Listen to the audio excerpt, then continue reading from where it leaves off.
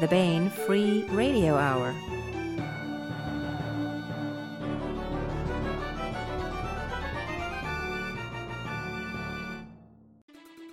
On the podcast, a man of noble heart stands up to a genocidal regime.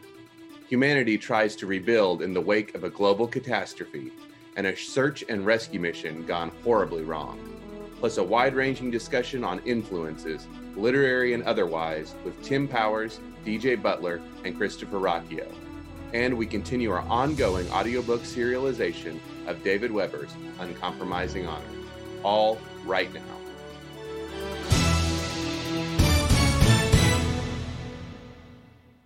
Welcome to the Bain Free Radio Hour. It's a pleasure to have you along. I'm Bain Consulting Editor David F. Shirod, sitting in for your regular host, Tony Daniel.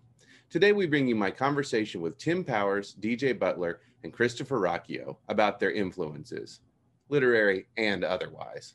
It was a far-ranging discussion that I think will interest writers and readers alike as we delve into the way that authors, and consequently the books that they write, are formed. But first, the news.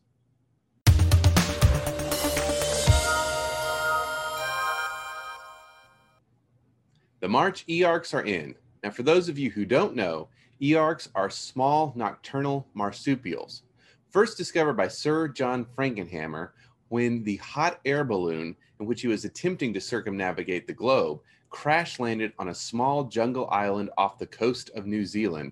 The earc is the smallest marsupial in the world and also one of the most intelligent. In fact, were it not for these industrious creatures, Frankenhammer might never have gotten off that island. It's a very interesting story, full of danger, intrigue, and animal cunning. And I'm going to tell it to you right now. Okay, so earcs are actually electronic advanced reader's copies. These are uncorrected page proofs that publishers send to reviewers. And Bain makes the earcs available for purchase to readers like you. First up this month, we have Governor by David Weber and Richard Fox. The Terran Republic, the Terran League, genocidal enemies. Members of the 500 don't care.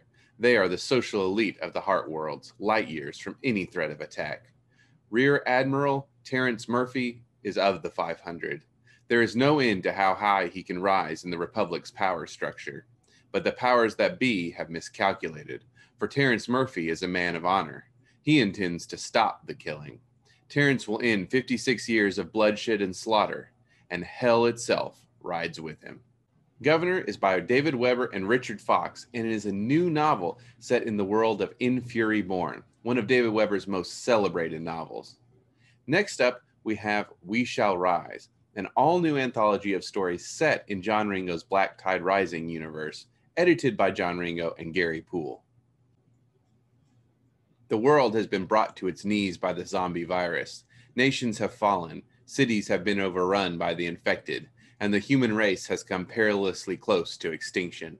But with the first winter come and gone, the infected have been reduced to not much more than a background nuisance, and survivors around the world are taking stock and vowing to rebuild and rise up, stronger, better, and most of all, unafraid and free. And finally, Frontier by Patrick Childs. Marshall Hunter only wanted to fly. The faster, the higher, the better. But Space Force has other plans for him. Interplanetary search and rescue. Now, a billionaire couple goes missing on their way to survey a near-Earth asteroid.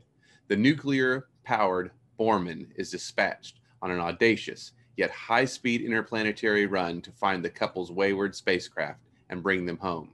Yet as they approach the asteroid, the Borman itself becomes hopelessly disabled, while back in near-Earth orbit, cislunar space falls into chaos as critical satellites fail and valuable lunar mineral shipments disappear in transit. Facing an impossible choice between salvation and sacrifice, Marshall Hunter has to find a way to save both his crewmates and space-age civilization itself from an insidious foe. And that's it for the news. And now, my conversation with Tim Powers, DJ Butler, and Christopher Ruocchio.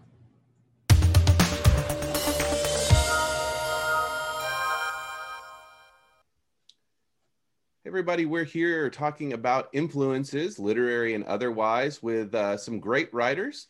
Let me go ahead and introduce the folks who are here with me, virtually at least. We actually span, I think, every time zone in the continental US. So let's work our way maybe from west back east, excluding me here in my soundproof bunker in Texas. So on the West Coast, let me find his bio.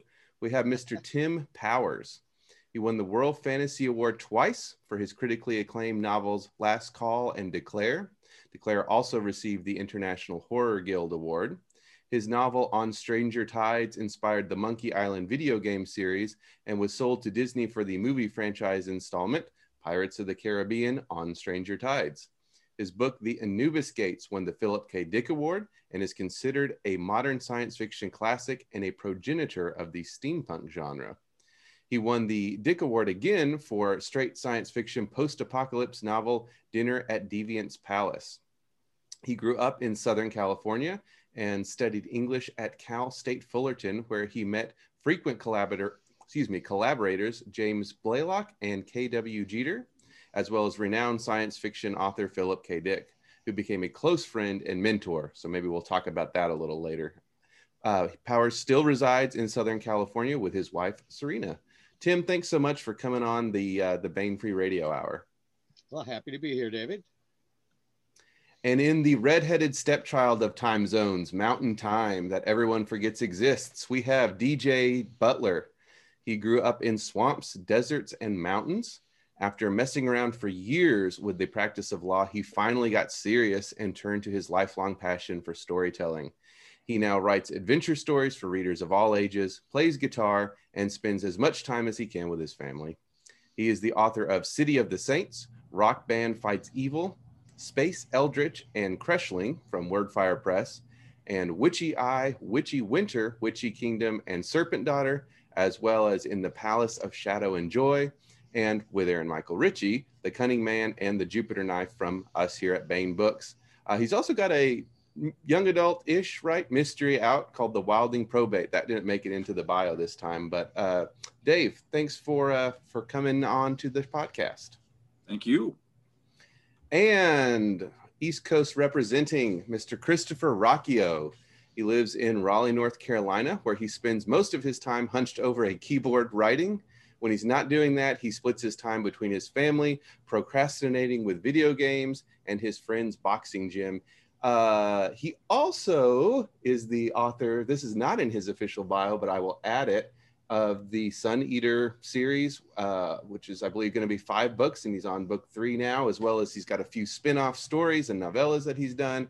He is the co-editor of several anthologies from Bane, and he is an associate editor at the home office of Bane Books. Christopher, thank you for being so modest in your bio, but it didn't work.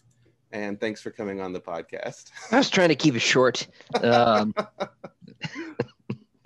Although I haven't been to the boxing gym in a year under the circumstances. 40 jumps on me. Yeah, I guess that's true. Yes, you're. Alas, we don't have a specific book to talk about. Although I will mention, of course, Dave's got his. He's ahead of us of the game. I talked with him about the Jupiter Knife the other day. That is out now. Also, we mentioned In the Palace of Shadow and Joy. That's coming out in mass market from Bane. And Tim, your book, Forced Perspectives, which is the second in a series, is out now in mass market paperback. And I should also mention, actually now on Bane.com, folks go there. We're doing an ebook promotion of all of Tim Powers' books that we have the rights to. Alternate Routes or Routes, depending on your regional pronunciation, Forced Perspectives, and then some of the backlist, which we're fortunate enough to have brought out in ebook, is all on sale. So everybody go load up on Tim Powers ebooks. You can go to Bane.com and it's towards the top of the website. And Christopher, you got some stuff coming out too. Maybe we'll plug that at the end or anything. But what my point of saying all that is we normally talk about a book on this podcast, but today we're going to kind of do something different and talk about our influences specifically and how we'll see where it goes. So when I was thinking about this, I thought of an influence sounds very maybe one-to-one to me. You know, I read this and I got this from that. But I like to think of them as Ray Bradbury talks about it, which is your loves. And he says, you know, you stuff yourself full of your loves, you know, whatever that is that appeals to you. And then when you're full of this, then it kind of naturally comes out. And I guess as writers, I think we often talk about finding our voice. And I wonder how, for you folks, how did your influences, and maybe you can give specific examples, help you in finding that voice is uniquely your own? And whoever wants to maybe take that, jump in there. Well, maybe I'll start. Yeah, I think when you begin writing in 7th or 8th grade or high school, you're inevitably doing imitations of your favorites. I was doing Lovecraft and Robert E. Howard and Clark Ashton Smith and Fritz Leiber. And since that was only a few names, you could see chunks of Howard, Leiber, Smith. But I think as your reading broadens and you get more and more and more writers who are having an effect on how you write, it's like it becomes confetti. The influences are all still there, but it's only a phrase, a sentence at a time. And so it becomes kind of a distinctive, unique color, even though it's still made up of fragments ripped off from your favorites. I can read any sentence of a book of mine and think, you're doing Leiber. Oh, you're doing Kingsley Amis. Oh, there you're doing G.K. Chesterton. But luckily, they're such small pieces that nobody would say, oh, Powers is just ripping off exclusively this one or several authors. Yeah, I would say much the same. I'm not quite as far along, so if I get any criticism, particularly for my first book, because this has not been happening with the later ones, it's that there's too much, there's too much Frank Herbert here, or there's too much Gene Wolfe there, that sort of thing. But I have noticed as I've gotten the subsequent volumes out that people have stopped saying that. So there's been kind of that leavening process. So I completely agree with that.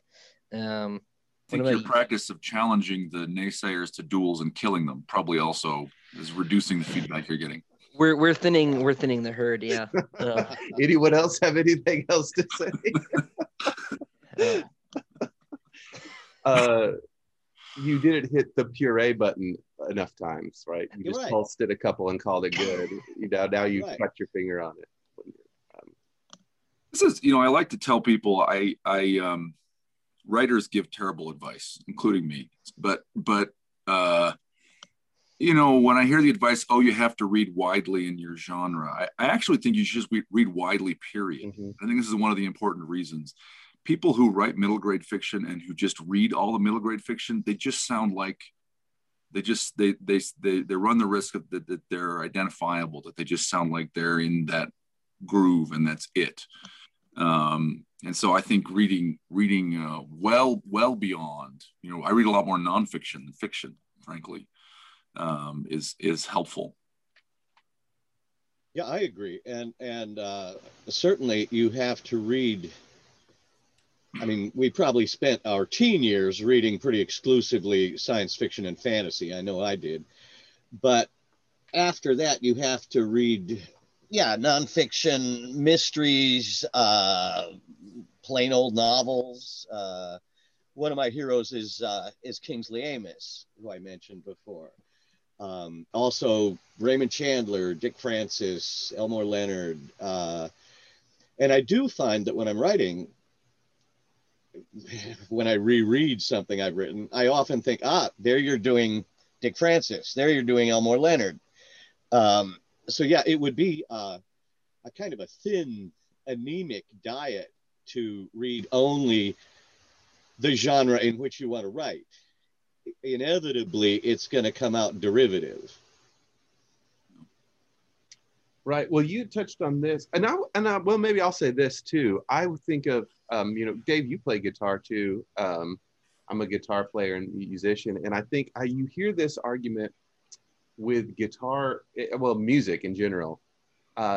You shouldn't learn to play in the style of fill in your favorite guitar player, whoever that is, Chuck Berry, Eddie Van Halen, because you want to sound like yourself. But I think what we're saying here, and what I've always argued with the guitar playing community, people who say that, is that you learn to play all those things, and then the combination of that with yourself is what makes your own style. If you don't, you can't exist in a vacuum. And I love that idea of the chunks, getting the chunks small enough so that they're all intermingled, that you can't point to them. Because yes, I think certainly everyone had the experience. For me, it was Stephen King, of being like, now I'm going to write a story about a writer. It just it was so. Wonder where he got that,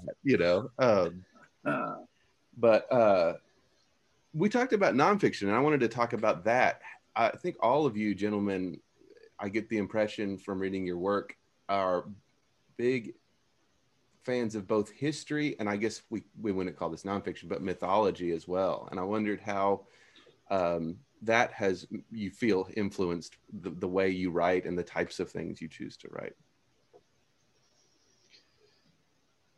Well, I think it's important to be very familiar with as much mythology and folklore as you can find, because for one thing, you discover that the stories are common to every culture. Dionysus, Orpheus, Balder, the 1001 Nights, the Fisher King, all these figures show up in lots of cultures.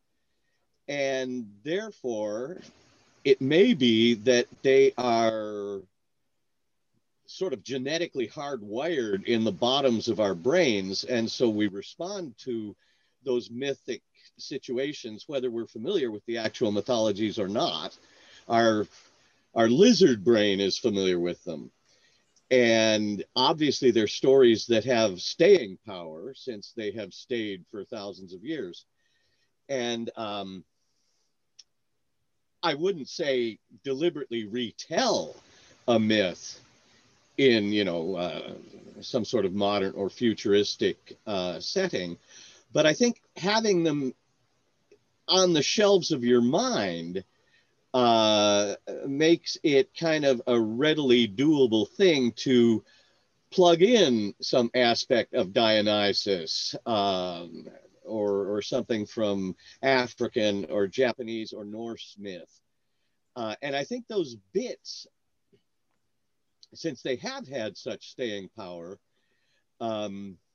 still do and will resonate in the reader's head, even if the reader, and in fact the writer, don't know why those should be particularly effective.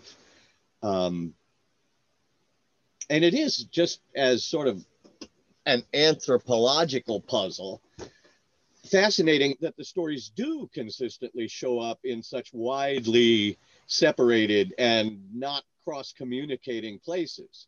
It does imply kind of a Jungian library genetically at the bottom of everybody's head. Yeah, even if it's not the whole story that's identical, but there'll be some element of it that recurs in different places. Yeah, don't look back. When you're leaving Hades or Sodom and Gomorrah, don't look back or you're going to turn into a pillar of salt. Right. Yeah, even though the contexts are very different, that basic element you see iterated in different places. Yeah, that's one of the reasons that I've started reading more nonfiction and history and mythology and all this stuff, lately, is because I've realized that just reading people who'd already done that was basically playing telephone. And I was cheapening my engagement with these more, I guess, I don't want to say tropes, but these more eternal tropes in storytelling, these little, these moments, these ideas. because a lot of writers, and then maybe this is me speaking more as an editor now, because they are engaging with, if you're basing your work off of another writer's work, right, or if that's where you're starting, you've got this extra interface between you and the tried and tested, mythological truths, to talk about truth in fiction, right? And especially these days too, with and you see this with a lot of contemporary fantasy. There's like 3 levels of interface before you get back to the source material. Where we talk about Tolkien clones, right? Whereas Tolkien was engaging directly with the material in some way. You've got someone who's based their work on the work of a writer who based their work on Tolkien, and there's a sort of radioactive decay that goes on between those generations. And so I've found reading less fantasy lately has been more useful to me as a writer, just to get those interfaces out of the way. Not that I don't enjoy it, of course, but especially now too, that's my day job and the writing. Doing anything else when I get home is also helpful. So there's an element of that as well. I absolutely share these sentiments about engaging with the oldest and the widest spread kind of exemplars of mythology you can. On the broader point, nonfiction, world building is hard. World building is of necessity an act of sleight of hand, where you're just trying to convince people that the world is much deeper than it appears, and it's very easy to break that illusion. And you can tell. You'll read writers, and you're reading along, enjoying the story, and you go, "Oh, this person has no idea how a corporation works," or "Oh, this person was raised irreligious and just has no idea what it's like to be in a religious community," right? And I don't know what I'm missing, by the way, because there are gaps in my own education, right? But I think that the only solution is just and it's a daunting call, right? It's just to be as widely read and as sophisticated about as many things as possible, so you can fake the conversation of a stockbroker as you can fake the interior of the hunting lodge of a big game hunter, even though you haven't been either of those. In fact, I would say, Dave, you do know what you're missing, and you know that you need to fill that in. Yeah, it would be bad to not realize that you are missing acquaintance with some areas and need to fill those in. Yep. Yeah, certainly. Maybe that's one of the values of reading a lot of nonfiction, is that you realize that there are whole areas here that you might not even have suspected the existence of, but you've read enough to know, no, this is a big, complicated area. You don't just bluff here. Mm-hmm. At least go to Wikipedia and spend a half hour getting some terms down. And it's also the case, right, that the real world will have something more strange and more unbelievable than you're probably thinking of in the first place. And so to just stumble upon that in your reading, right, you'll probably find something better than you would have conceived in a vacuum anyway, right? Trying to think of a good example. Patrick O'Brien writes about that in terms of the Napoleonic War naval officers' real life experiences. And he says, whatever I write, however crazy the things I appear to write, it's nothing like Cochrane stepping off his own ship onto the deck of another ship, crossing it to step onto the deck of a third ship to accept the surrender of the Spanish captain, because it's just unbelievable what really happens. Yeah, as a matter of fact, Christopher, you bring up a good point. Whenever I decide on a sort of subject that will support writing a book, I don't approach it with a story in mind. I research the area looking for bits that are too cool not to use. And find, you could read a biography of Beatrix Potter, and if it was thorough enough, you would find a bunch of what the hell was that type moments. And when I find these things, very gratefully, and as you say, they're way more colorful and interesting and intriguing than anything I'd make up out of my own head. Then the task is simply cook up a plot that connects the dots. So I never have a plot in it. I never arrive with a plot. I deduce my plot from what the research provides. Well, that's how that's how history itself works, right? The pieces are already in place, and then things happen because those pieces are there too. So leading with the plot in the first place wouldn't make sense, because it's not like World War II had to happen and then that we worked backwards in time somehow to determine what the map looked like. Right. And so. No, and I think this kind of hits on maybe some differences between research and influence. And the way I would think of it is research maybe is some of those things that you can maybe bluff your way through. And I really don't know what it's. Let me spend an hour on enough lingo so my stockbroker character is convincing sounding, versus maybe, you could call this research too, but what I would think in terms of this conversation as an influence being more a deeper knowledge and it sounds, what I'm hearing from you gentlemen and what it's been my experience is, for me at least, when I try to do it in that sort of more, I need something to fill in this slot, let me go research it and fill it in. It can sometimes work and sometimes feel fake, but it feels like to me, the deeper the knowledge you have of this, the more natural it is, the more it's really something happening in your subconscious almost. Was that a fair assessment, that you're letting all this stuff percolate and it's sort of, yeah, I don't, I'll stop there. No, ideally you get immersed in it enough so that it does percolate down and you are able to come up with an answer without having to go back to your research books. Well, sometimes too, if you're writing far future, if you're writing a secondary world fantasy, and you're just taking these things for inspiration, and the facts are inconvenient. I know this isn't how your books work, Tim, but my books take place so far in the future that if I want something to be wrong, because I want to use it to make a point, it's fine, right?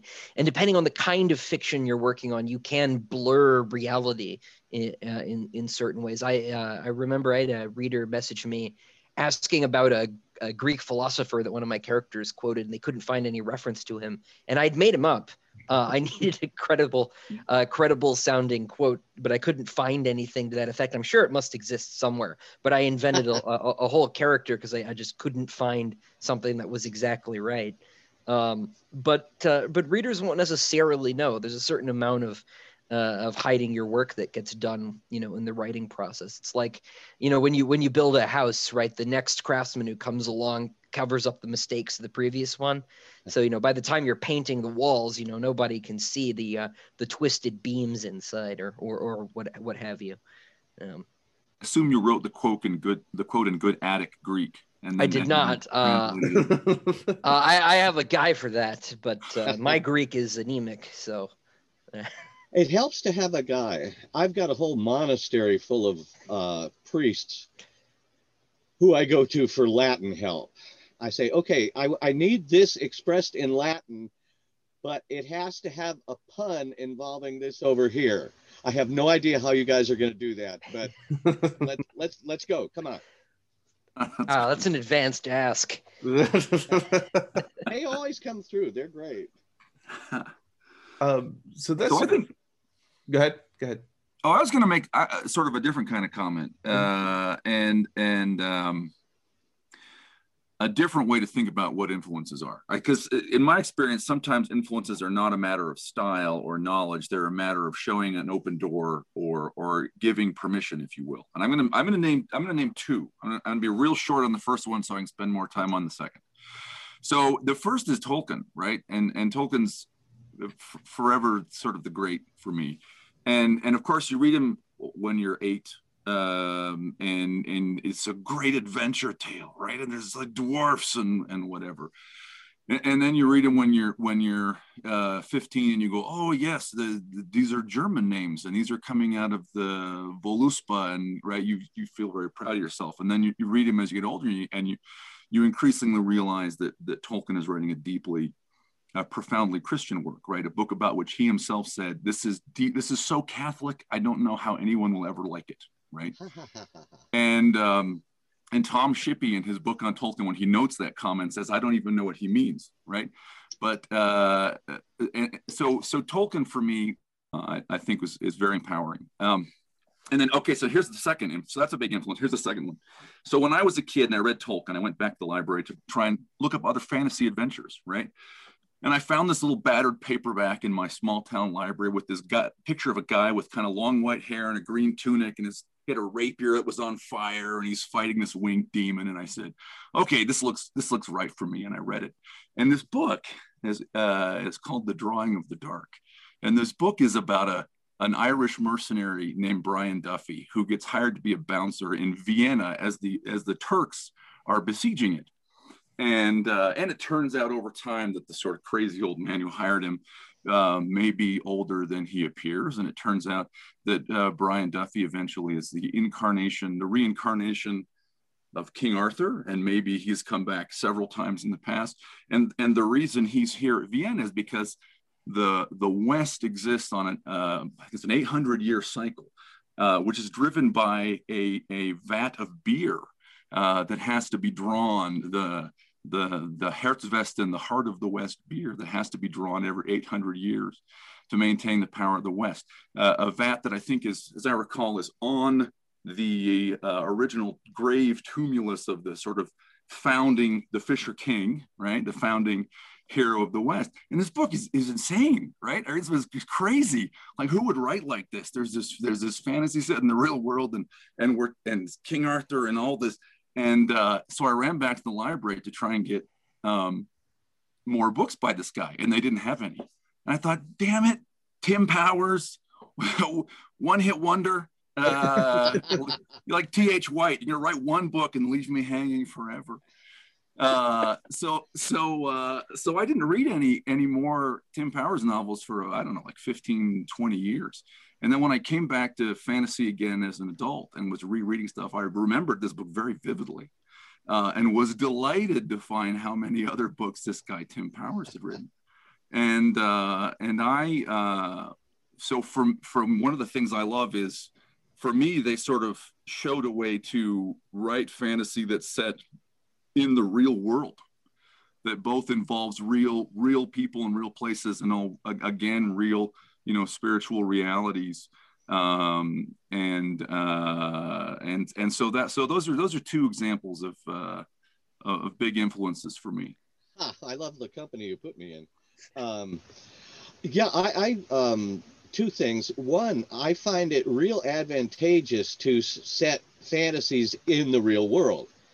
Rome, London, Beirut, what have you, Vienna, because I want to do as much as possible to trick the reader into thinking that this is really happening to real people in the same world you live in. This isn't an alternate reality. I'm always annoyed if somebody says Powers' book takes place in an alternate Los Angeles. I think, no, it's this Los Angeles. I mean, go look, it's all there.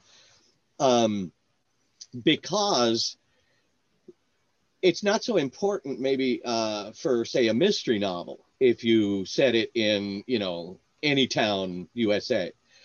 Because you're not going to call on the reader to believe vicariously anything they haven't heard of.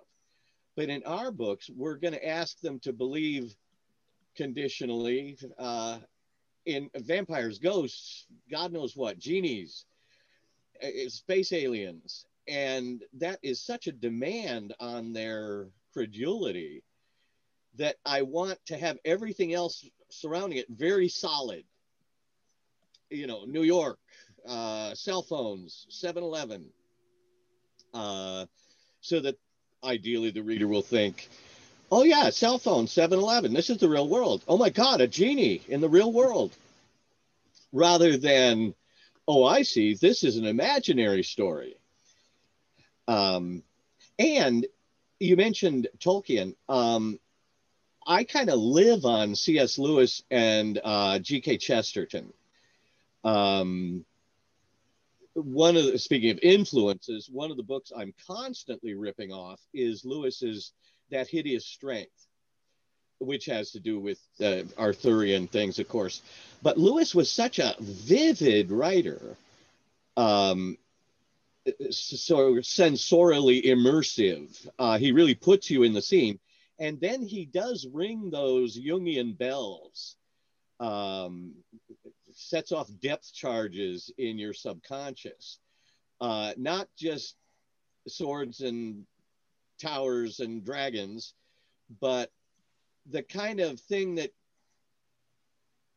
kind of numinous effect, the kind of thing that makes you think, I think I had dreams about this when I was a little kid.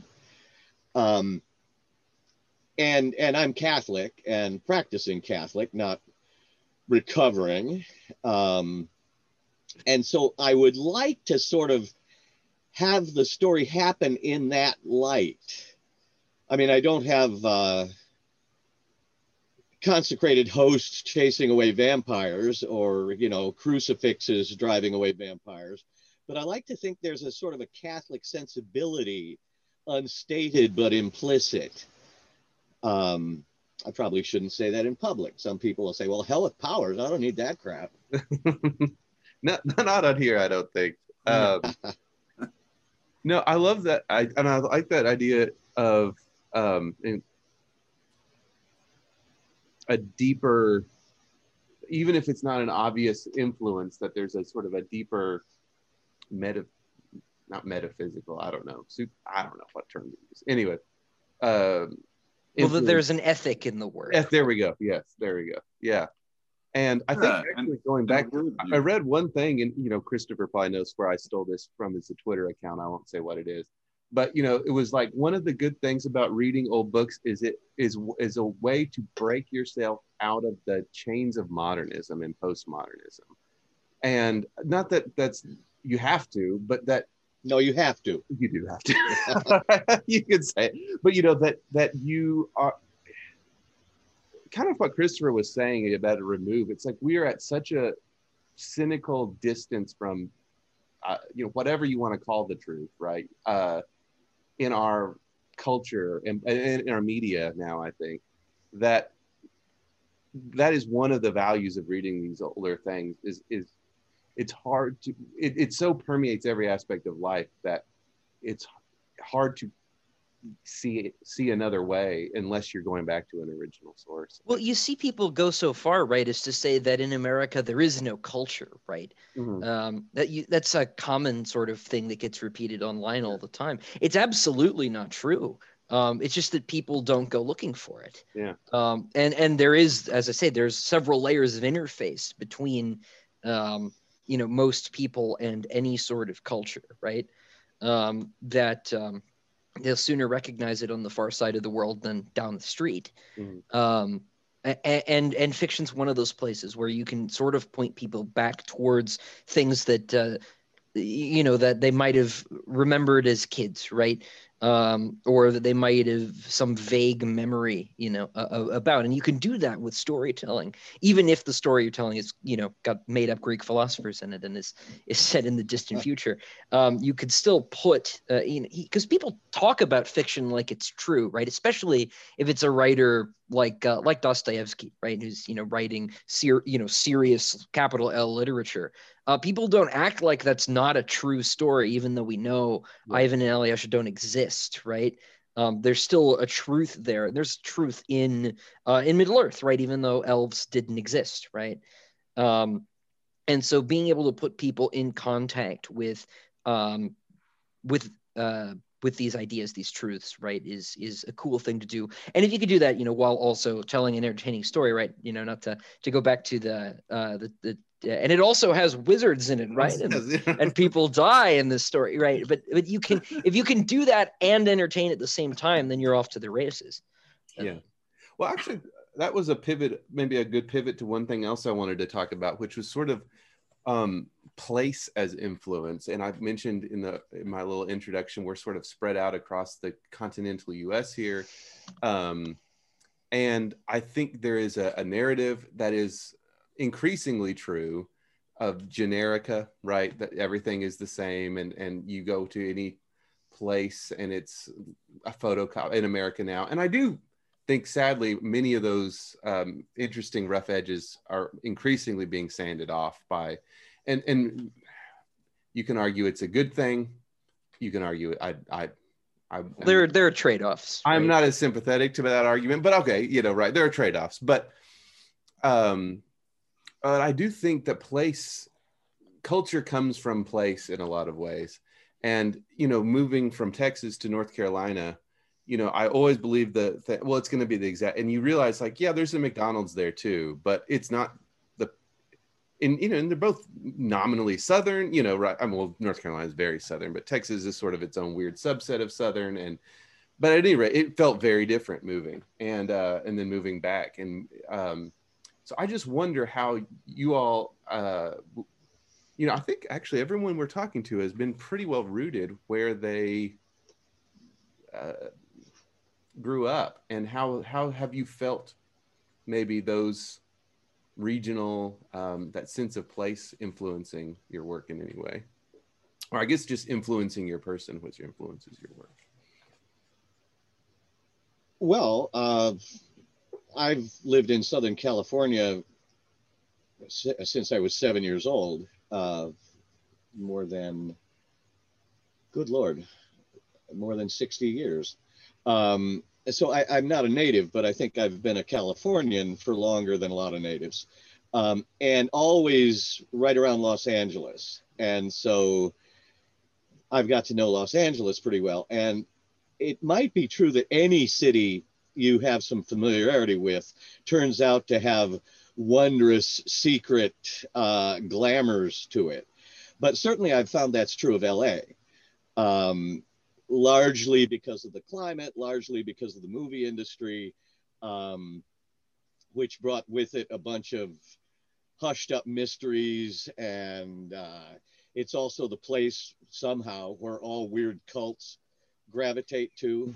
It's kind of the low spot in the pavement where they all puddle up.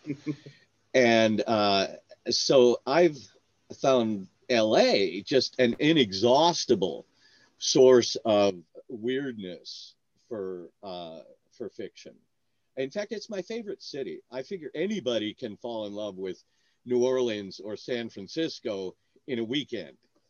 They're sort of promiscuous cities, but you got to kind of get acquainted with LA to see past the, I don't know what, billboards,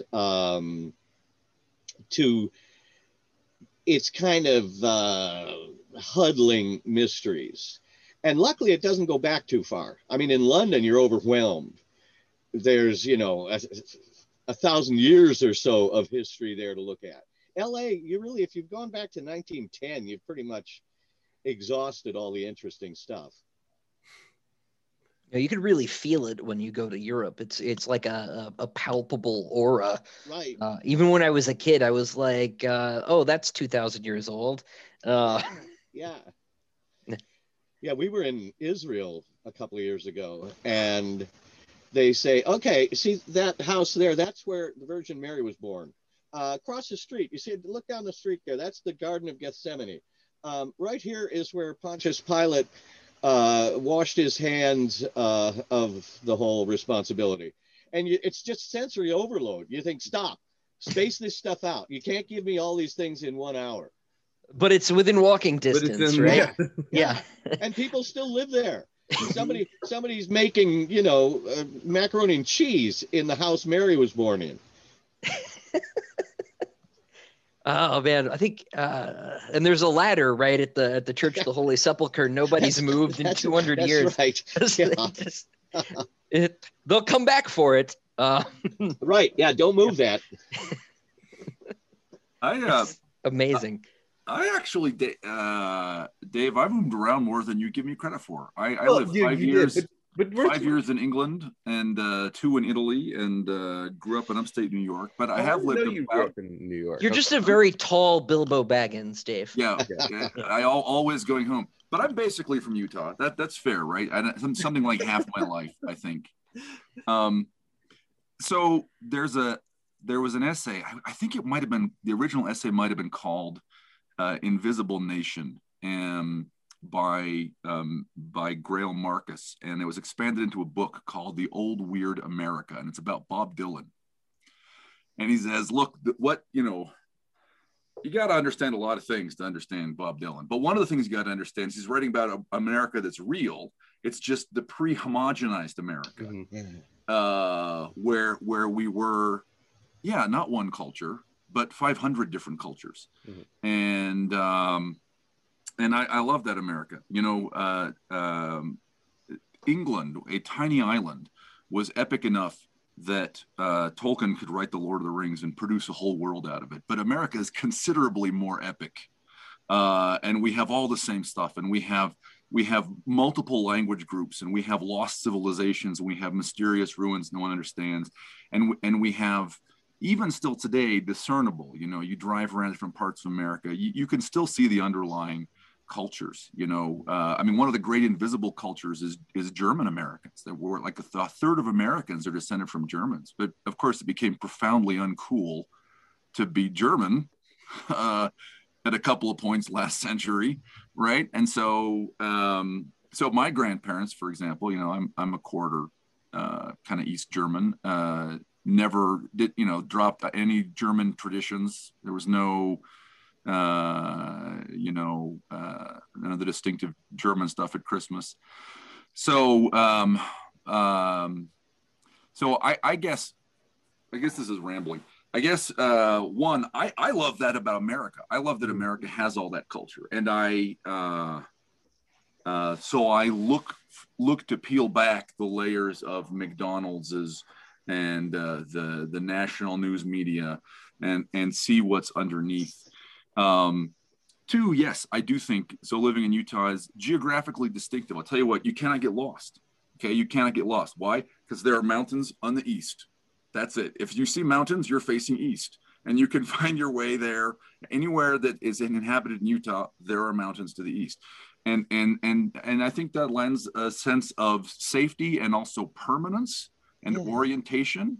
And I think that might be different if I grew up in Wichita or somewhere where I didn't have that.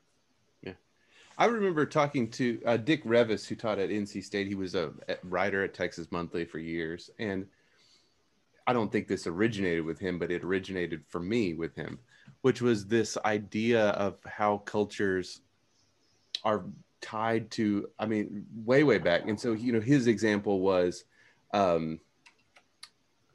Europeans had wheat, and you can save wheat for long periods of time.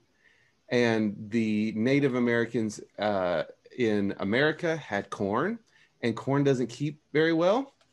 And so you have a culture, a fiesta culture, in South, Mexico, and where if you have a good crop, you live it up, because it may not be a good crop and you may be dying next year. But Europeans have wheat, and so you store it up and save it, and how that difference in the grain trickles down through centuries, and that would have huge effects on the culture. Sure. Yeah. And, his thing, he was from West Texas. He said, in West Texas, you can see things you can't hide. It's flat and there's not much, there's no trees. He said, but, in North Carolina or West Virginia, there are trees. There's little hollows that you can huddle in, and so how does that affect? And it's interesting to think about that. The land itself, not just the people in it, the land shapes culture, and the movie industry in Los Angeles, as Tim said, that being such a big driver of growth in LA early on, and how does that affect things? And sort of the attitudes. I think every living person except me in LA has written a screenplay, and it sort of permeates everything. And certainly you walk around and you say, you know what? I'm standing exactly where the camera was in Sunset Boulevard. When it looked down Gower, I think it was, street. And that's William Holden's window right there. You're constantly sort of tripping over artifacts of imaginary worlds. There's a place in Olvera Street, which is now kind of Mexican souvenir lane.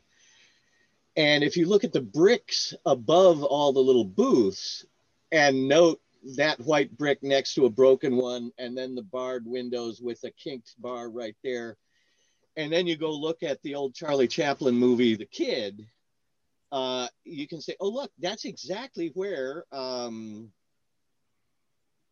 Chaplin, and who was the kid? I forget his name. Anyway, he was later Uncle Fester in the Addams Family. What was this? Jackie Coogan. Jackie Coogan. Very good. That's right at the base of that wall is where they sat down and hugged each other after Chaplin rescued Jackie Coogan from the evil social worker. And you push your way through Serapis and Dia del Muerte souvenirs, and there is the step. And you think, well, then it was real. Yeah. I mean, there's the step. Look, I'm going to sit on it myself. The imaginary is always tangible. It's right there. You can sit on it. Yeah. Going back to this, Christopher, do you want to say something? No, go ahead, David. Oh, I was going to say, going back to the idea of influence, that I just thought we could also talk about. Dave kind of hit on this sort of, maybe not people who the writing specifically or even the ideas, but just sort of a ethos has influenced you. I wondered about sort of mentors maybe, and that you guys have had, or how that's affected you. And also I think maybe collaborators, or even in a way competitors. I think about, again, to use music, Paul McCartney and Brian Wilson, like basically like, oh, is that right? You think you're better than me, one-upping each other, and how that can work as an influence. So maybe other people, not their work, but the people themselves as an influence, maybe.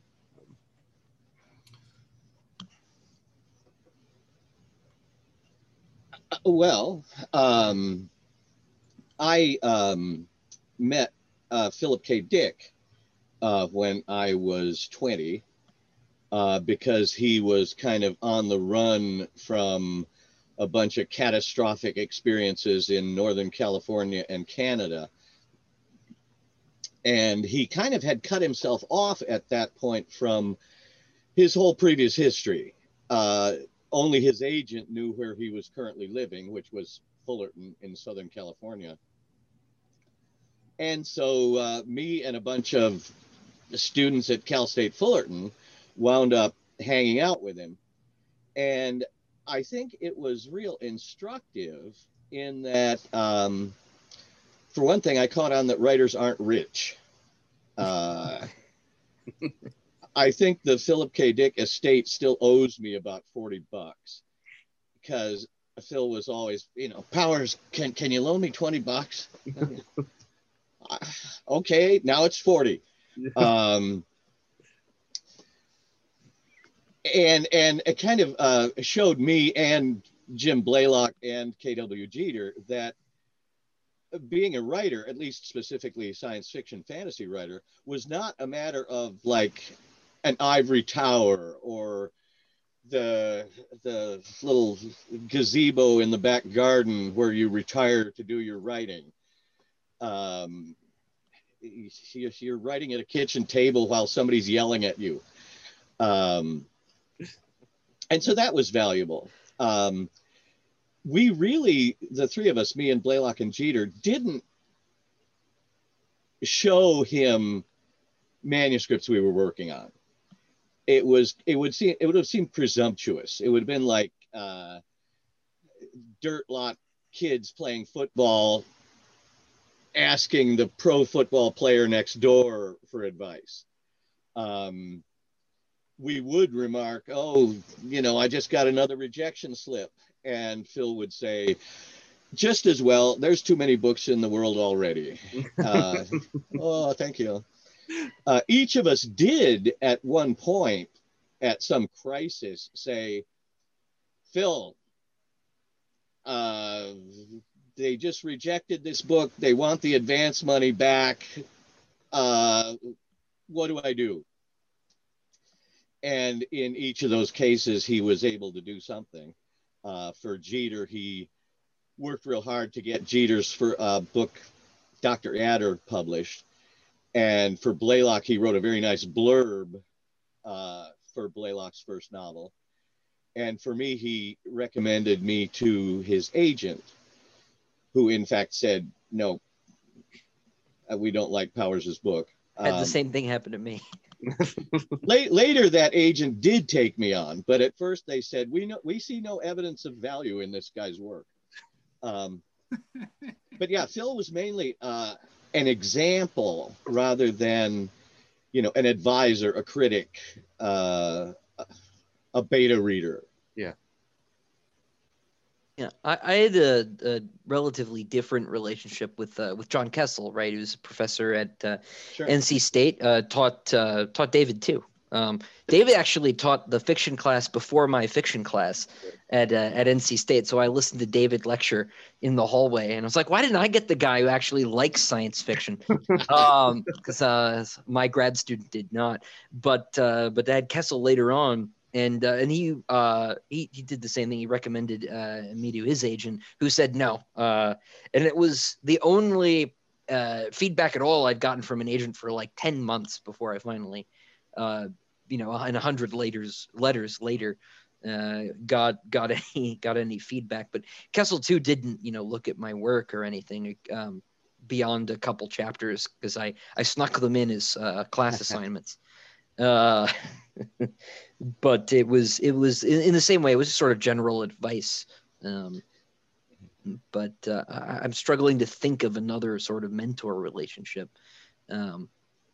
Even now that I've been working at Baen for. Well, I mean, I know a lot of writers now, having worked at Baen, but nothing's been very close one-on-one sort of thing. It's not like I've got David Weber breathing down my neck or anything.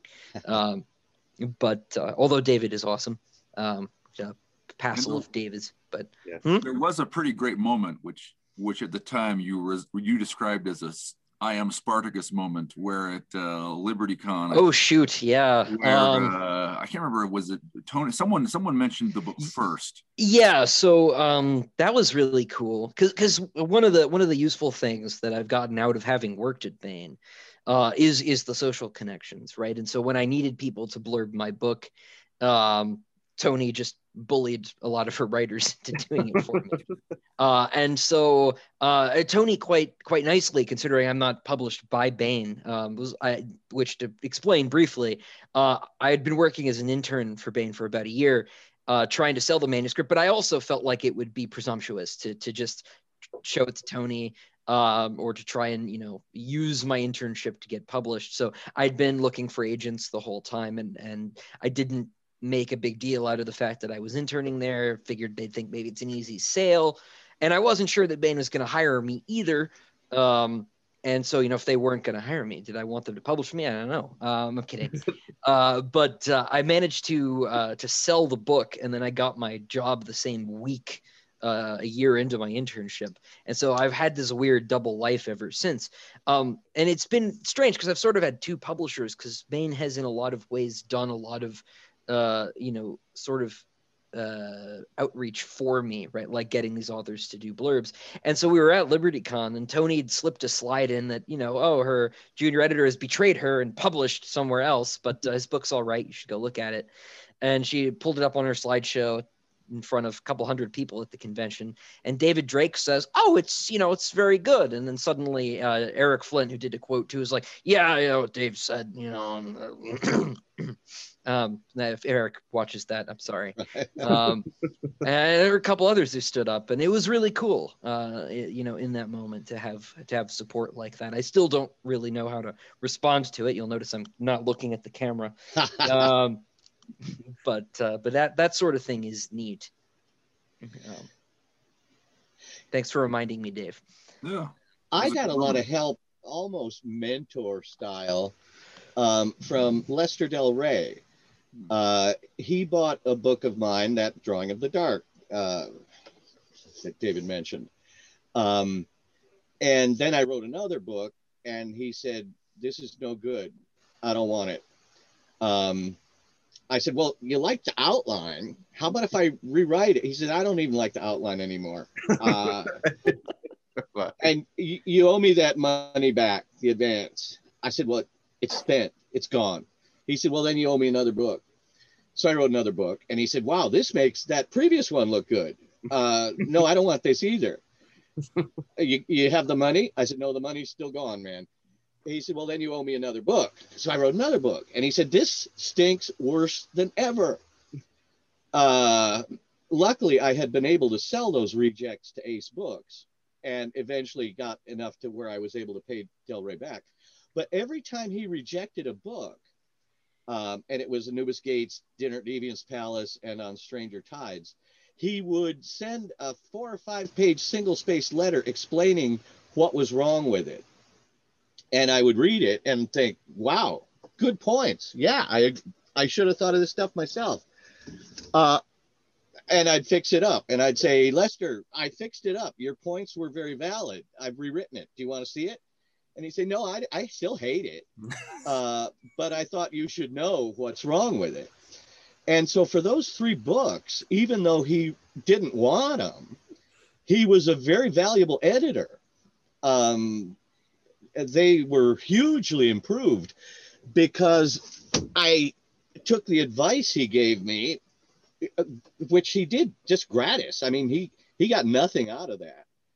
That was really just doing me a favor.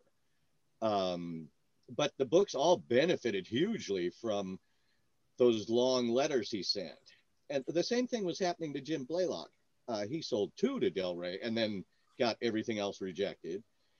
And one time we ran into Del Rey at a convention and he said, Blaylock and Powers, I want to congratulate you 2 on having found a market for your second-rate works. Thank you, Lester. Didn't he write a similar letter for Elfstones of Shannara? I think I read a similar story where I think he published Sword of Shannara and then he got the second book from Terry Brooks and said, no, this is, and wrote a really lengthy critique that resulted in the complete rewrite. You know, a collection of Del Rey's letters would be a very valuable book because his advice is very shrewd, very insightful. I mean, I read those letters and I thought, damn, Powers, how did you ever think the book was adequate now that you see what he's pointed out about it? Well, some of the best writing, one of the great moments of my in personal development in my writing career was the first comment letter I got from Toni Weisskopf, which was not extremely detailed. She said, here's this comment, and then here's this other comment, very specific, fix on 1-page comments. And she said, and make it shorter. And I looked at it and I said, I don't want to remove anything. Yeah. How can I make it shorter without excising a character or a plot? And I discovered that there was an enormous amount of fat in my prose. And I could just go through and I cut 40,000 words out of a 240,000 word book from the sentence and make it shorter. Yeah, right. Sometimes it doesn't take much. I had the opposite problem. My first editor, because when I sold my first book, Empire of Silence, it was half as long as it is now. And she said, this is great. I love it, but I need you to fix these 2 things. And I looked at them and I was like, if I do that, I have to rewrite everything after like chapter 10. She's like, it'll be fine. Do it. And so I spent like 3 months not talking to anybody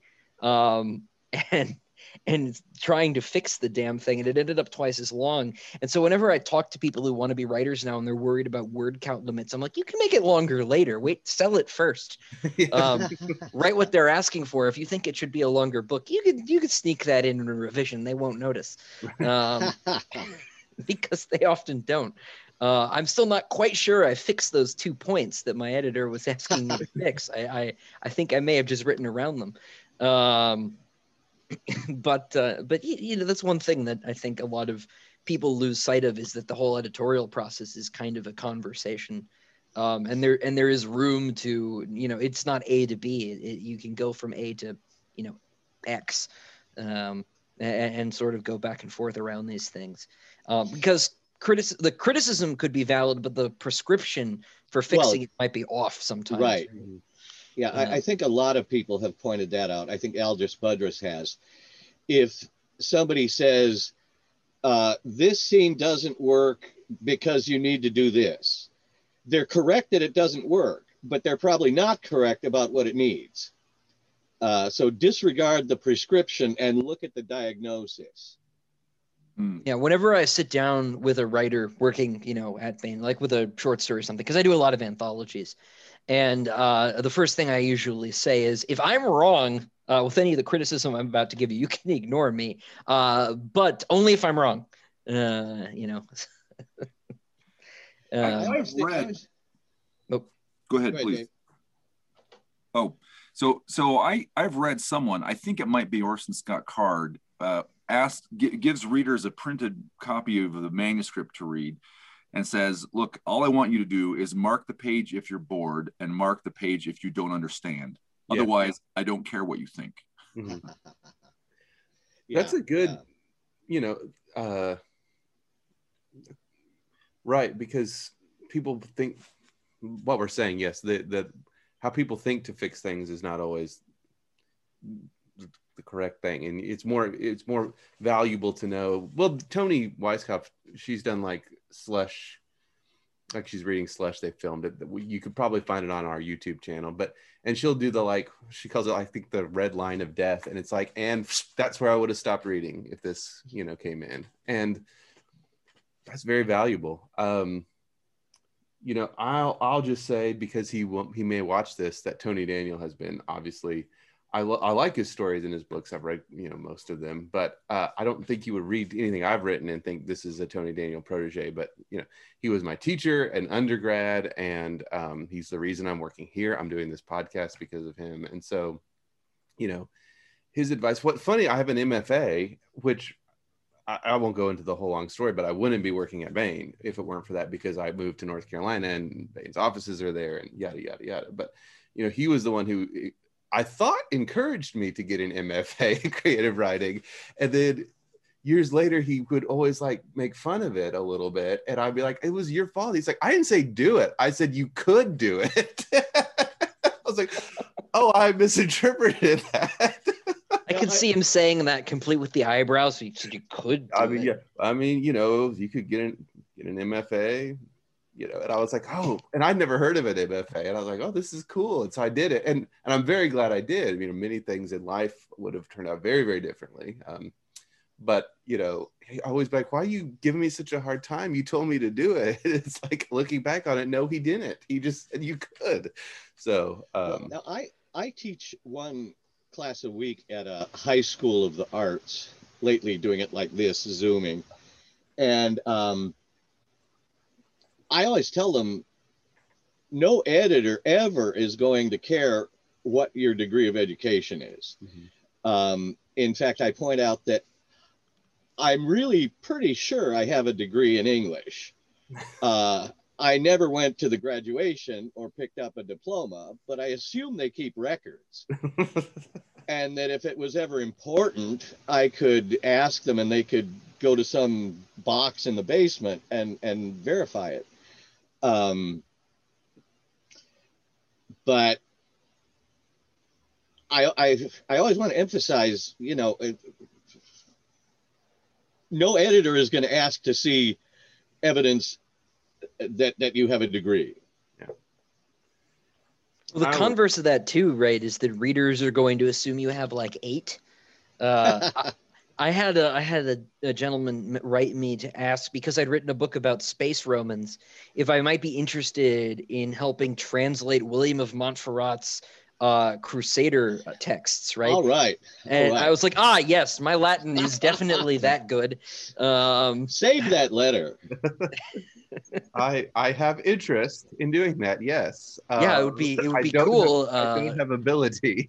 I will need to go to school first, right? Not that I couldn't figure out a sentence or two here and there, but I am, not at that level. I have a friend who wants to go and get a doctorate of medieval studies, and I said, Anthony, just write fantasy. People will listen to you far more than they would if you had a degree in medieval studies. Back to one thing we mentioned earlier, reading old books.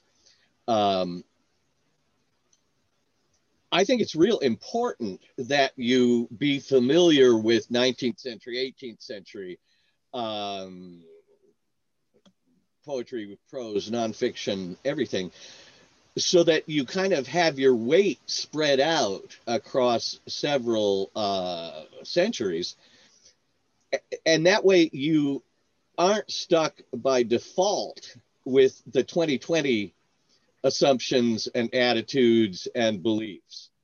I recently read somebody who said, well, I hear Dune is a good book, even though it was published some time ago. And you think, even though, I mean, to hell with, Jonathan Swift or the Brontes or Dickens, they were published a long time ago. And I think there's a real risk.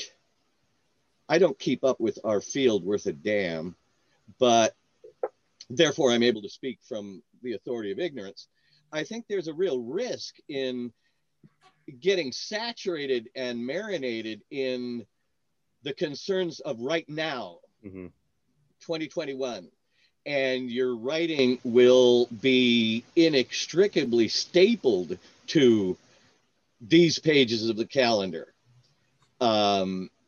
For one thing, it's conformity. You're doing what everybody's doing. While acquaintance with some, having lived in vicariously previous centuries breaks you out of that and gives you, I hope, unique voice, style, sort of plots. But also, if you write very timely, relevant stuff, very shortly, it's obsolete. If you remember Galaxy magazine from like 1969, every story was about like galactic empires 5,000 years in the future. But what the characters were concerned with was student unrest and legalizing marijuana and the war in Vietnam. I mean, the pages smell of patchouli oil. And most of those stories are unreadable now. And I think a lot of stuff that's being published now is going to look awfully quaint in 15 or 20 years. They'll say, why were they all so obsessed here? The equivalent of student unrest and the Vietnam War. So I like to think my fiction is never relevant. And I like to think I never in my fiction have something to say. I mean, accidentally you're gonna, of course. I mean, any piece of fiction more than 4 pages is gonna have some kind of theme. But I always figure, let your subconscious work that out. Don't pay attention. Because otherwise you're gonna say, well, this story is my statement on this current social issue. And as soon as I, as a reader, perceive that going on, I put the story down. Because suspension of disbelief at that point is impossible. Yeah. And I think it, as you say, it dates it. And I think it, shoot, I just lost what I was going to say. Oh, once you crack the code, because it's so one-to-one. Once you crack the code, this is about Vietnam, it loses any kind of, you're done. It's applicability. This is about whatever it would be, Well, that's the old Tolkien chestnut, right? About disliking allegory, right? And preferring that his work be applicable, right? In the sense of being broadly applicable, right, as opposed to this is about World War II, right? It's got some, by being never relevant in a sense, it's always relevant. Right. Yes. I think that's where we because someone listening, right, is bound to say, well, you just said that there's truth in fiction and that your work's about something 20 minutes ago, and now we're saying it's not about anything. And I think that's maybe where the distinction is, right? I think it's about the characters. Yeah. It's about this guy running from a vampire. Yeah, and if you see yourself in those people, right, then that's cool. But but it's about. I was on a panel once at a convention about vampire stories. And somebody on the panel said, well, you know, Dracula is actually about the plight of 19th century women. And I said, no, it's actually about a guy who lives forever by drinking other people's blood. Don't take my word for it. Check it out. And that's okay for readers and critics to think that way, but it would be disastrous for writers to think that way. Yeah. Well, I think it is disastrous for some writers. I mean, and I think often what happens is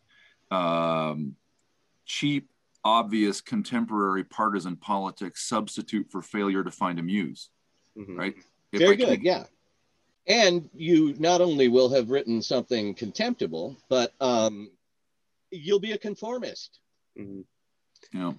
And I think even things like, I bring Bradbury up, Fahrenheit 451, which was very clearly about, well, it was really more about television than it was about censorship, but even just the sentence I just said, it wasn't about that. It was, he was taking in things, and he had a worldview that he was probably aware of, but he wasn't writing it to convince you. He was writing it out of himself to tell this story of Guy Montag, not to rail, you know, and that even is probably butting up against the line of like being a little bit of a polemic, but I think it works because it's not, to me, and maybe my love of Bradbury blinds me to it, but you know, it felt like something genuine from him and his, where he is seeing the world rather than a statement specifically that he's out to ring you know, Poppy on the head with.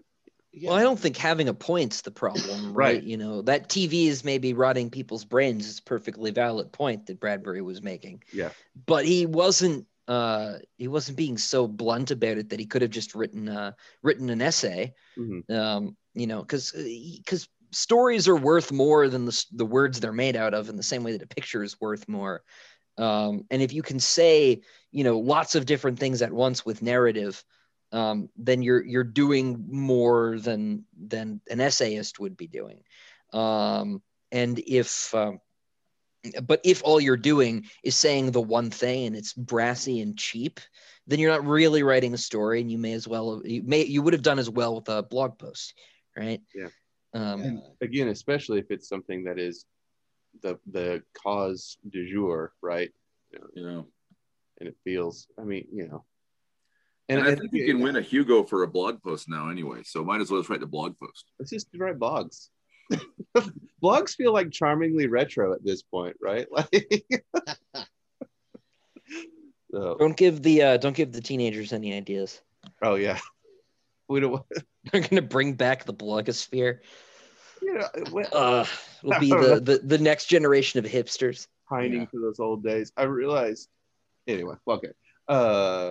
Well, this has been great, but it has also been about an hour, so we should probably wrap it up. Did anyone have any final thoughts, or we want to call it good there? No, just thanks for having me. Sure. Yeah. Well, thank you all, Tim Powers, DJ Butler, Dave Butler, and Mr. Christopher Ruocchio.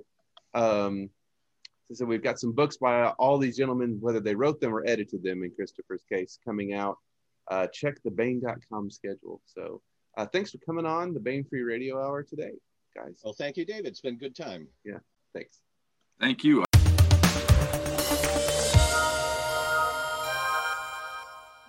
And now we continue our ongoing audiobook serialization of David Weber's Honor Harrington masterpiece, Uncompromising Honor.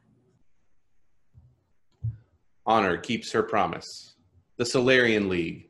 For hundreds of years, they have borne the banner of human civilization, but the bureaucratic mandarins who rule today's league are corrupt and looking for scapegoats. They've decided the upstart star kingdom of Manticore must be annihilated. Uncompromising courage. Honor Harrington has worn the Star Kingdom's uniform for half a century. Very few know war the way Honor Harrington does. So far, hers has been a voice of caution. But now, the Mandarins have committed atrocities such as the galaxy has not known in 1,000 years. They have finally killed too many of the people Honor Harrington loves. Uncompromising vengeance. Now, Honor Harrington is coming for the Solarian League, and hell is riding in her wake. Harrington House, City of Landing. Planet of Manticore. Manticore binary system. Well, I guess that's everything. Honor Alexander Harrington stood in the quiet library. Rain pounded the skylight overhead. It was barely mid-afternoon, but the overcast day was dark and murky, and somehow it felt cold, despite landing's warmth. She listened to the rain as she looked around her at all the familiar furnishings, the shelved books, the paintings, the subdued lighting. But she didn't really see any of it, and she looked like a stranger standing in someone else's house, unable to understand how she'd come there. "If you're sure," her mother said. Allison stood beside Honor with Catherine in her arms. Raoul was in the nursery. He burst into sobs any time Honor was in the same room as him, clinging to her with desperate strength. She didn't know exactly how it worked, but there was no question that he was able to taste her emotions, whether or not he could truly feel anyone else's. She needed to cling to him as desperately as he needed to cling to her, but she couldn't. She couldn't inflict that on him, not now. Not when he was only a baby and no one could possibly explain it to him. And so she'd handed him as gently as she could to Lindsay Phillips and walked out of that nursery, heartbreaking at his sobbed, "Mama! Mama!" from behind her. Now he lay exhausted in his crib, and the Whitehaven tree cats huddled around him like guardian gargoyles, somehow blunting the worst of his sorrow and fear. Catherine was subdued, obviously aware something dreadful had happened, yet at least she'd been spared the terrible weight of someone else's grief, and Honor reached out to lay a gentle hand on the little girl's head. For a moment, something seemed alive behind the frozen flint of her eyes, but then she took her hand from Catherine's head, and whatever it had been disappeared once again into the ice. "I have to get back to the ship. We've got a lot to do, and I don't want to lose the time window." "If you're sure," Allison repeated with a very different emphasis, and Honor looked at her. Honor had raised every barrier she could against the emotions of those about her. Her ability to feel what others felt wasn't something she could turn off or on. It simply was, an inescapable part of who she'd become over the years. She had learned to adjust the volume, though, and she needed that now. Needed it because the loss and the pain, the fury and the sympathy pouring into her and Nimitz from everyone around them threatened to drag them under. That tide of emotion threatened to break her concentration, threatened to divert her from the task before her, and nothing could be permitted to do that. But her mother's very special anguish could not be escaped. The grief over the death of her beloved twin brother, the knowledge of how Jacques' death, especially like this, would hammer all of Alfred Harrington's wounds from the Iwata strike, the aching sense of loss for a son-in-law and especially a daughter-in-law she'd come to love dearly. The knowledge that dozens of other friends, family, must have died aboard the Beowulf habitats with Jacques and Hamish. And fear for her daughter. "I'm sure, Mother."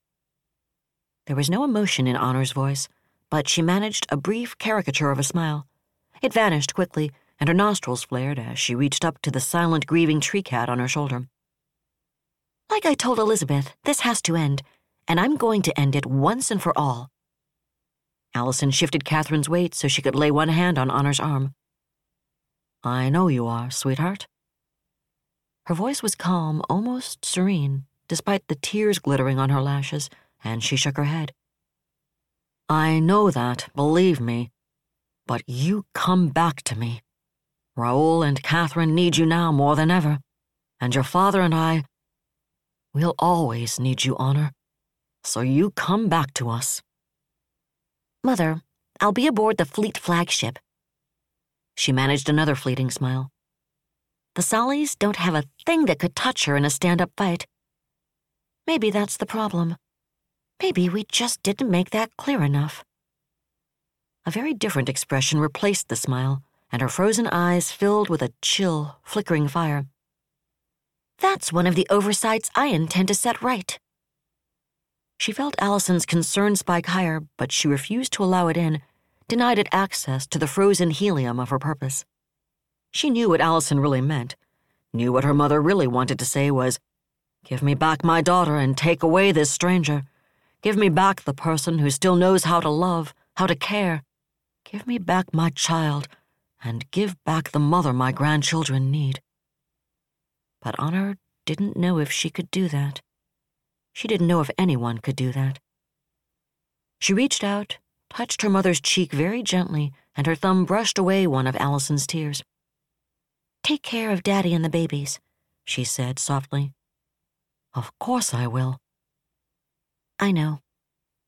She leaned close, kissed Catherine's cheek, then leaned her forehead against her mother's for a long, still moment. And then Honor Alexander Harrington, Duchess and Stedholder Harrington, turned and walked out of that foyer, into the driving landing rain, down the steps to the waiting air car, without a backward glance. That was another installment in David Weber's Uncompromising Honor. And that's it for the podcast. Thanks as always to Audible.com and podcast theme composer Ruth Judkowitz. Praise, thanks, and gratitude to Tim Powers, DJ Butler, and Christopher Ruocchio for taking the time to sit down and chat with me today. And thanks as always to your regular host, Tony Daniel, for letting me sit in this week. He wasn't able to be on himself because he started a side hustle selling these new organic snack foods called Soylent Green. He was telling me all about it, and it sounds really interesting. They really focus on sound environmental policies, though he was fuzzy on what that exactly meant. And they're also really big into their workforce. I mean, they really care about the people who work for them. Or at least that's what their slogan made me think. The slogan is, at Soylent Green, our first ingredient is people. Wow. It's really inspiring to see a company take that stand in this day and age. Until next time, I'm David Afsharirad, coming to you from a soundproof bunker somewhere deep in the heart of Texas. Join us here next week at the hammering heart of science fiction and fantasy, and keep reaching for the stars.